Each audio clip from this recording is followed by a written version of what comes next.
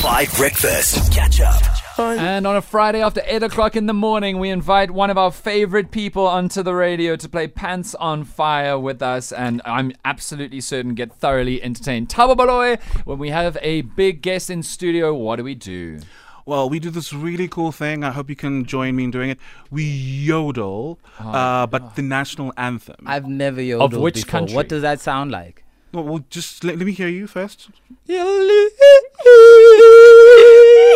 Thank you for doing that. You actually weren't supposed to. It's fine. Okay. Just play the biggest intro. 5FM Jazz Band! My next guest is one of South Africa's top TV commercial and filmmakers.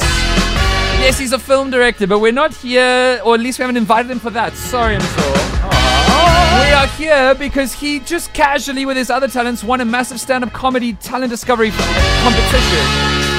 And then had 2 weeks at Jive Comedy Festival. He's one of South Africa's breakout funny people, Mzonke Maloney!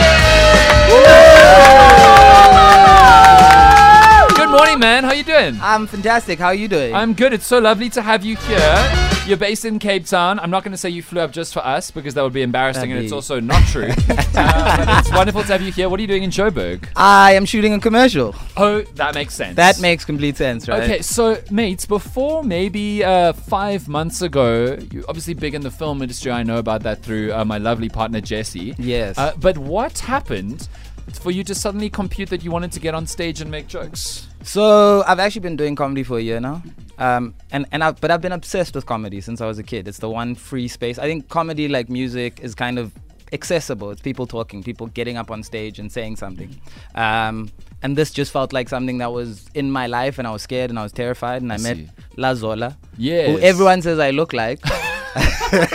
I don't get to say that because then it's a white man saying black men look the same. Yeah, so that's I'm not allowed. Say that. But yeah, I met La Zola and I asked him, I said, can I write for you? Okay. And he said, no way, no one can write if you haven't been on stage. So go on stage and try it. And I got on stage and it was like the easiest, most comfortable, most intuitive thing that I've done in my life, I think, in terms of any other art practice that I've had. So it's felt very comfortable and easy. And I think I've been writing jokes for a while in the back of my diary or in my school books. So I have an understanding of it that's a little different, But most of the top stand-ups get on stage and objectively they will say this are rubbish. For like 5 to 10 years. In fact, Patton Oswalt tells the story that the only person he's ever seen get on stage for his first time, and Patton Oswalt was there for this man's first ever stand-up as a 16-year-old on stage, and he said this man killed it. First day, first time was Dave Chappelle. So nobody else, and you managed to do it in a year. In a year, I think also with the 16-year-old Dave Chappelle is different. I'm 31 years old. And you've been writing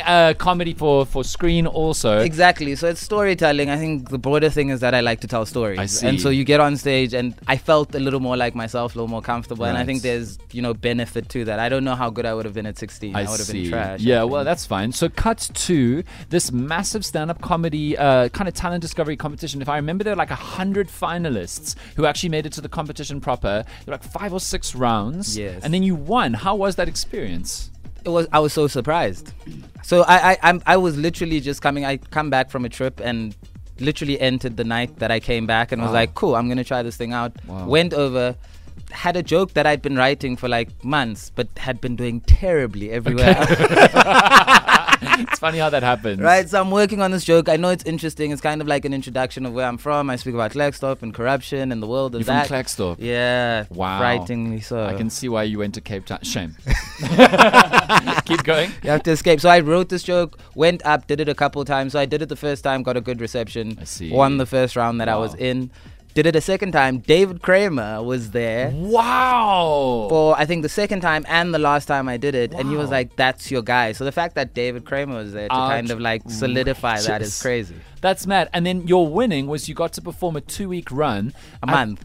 A full month run at the Jive Comedy Festival. For those who are not from Cape Town, it's like a long-running, decades-long, biggest comedy festival. It's at the Baxter.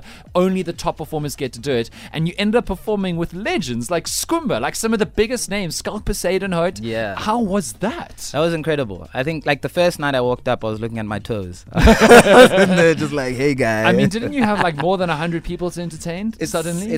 So it's 700 people. So I went from playing little clubs to like 600-700 people every night. Mzonke Maloney, you are outrageous. Okay. It was terrifying. And it went well. It went really, really well. I think you kind of learn a lot. It was beautiful. Yo, my it was man. really, really beautiful. And how was it sharing stage with Skumba? That must have been crazy. So that man is an icon. They were incredible. So I was with Yasin the night that they Yasin played. Barnes, Yasin Barnes, some Skulk, a bunch of people. I think you learn a lot from different entertainers. It's like even from the point of view of like, I might not be a fan of a certain thing, but once you see it on stage a couple of times, you have such great respect for it. You have such like, you know, because you see people react to something and you realize how far behind you are. Wow. And what it means to be kind of a professional at this thing and to play in front of people and to perform. Yeah. Okay, Mzonke Maloney, last question, because then we need to get into Pants on Fire. Yeah. What's the response been? Because I know that the film industry is notoriously, well, part of it is like, we're artists, darling. You've only got to make serious films. And if you're not discussing watching serious films, you're making serious films that often make no money and don't get watched by anybody, let's be honest. Yeah. But like,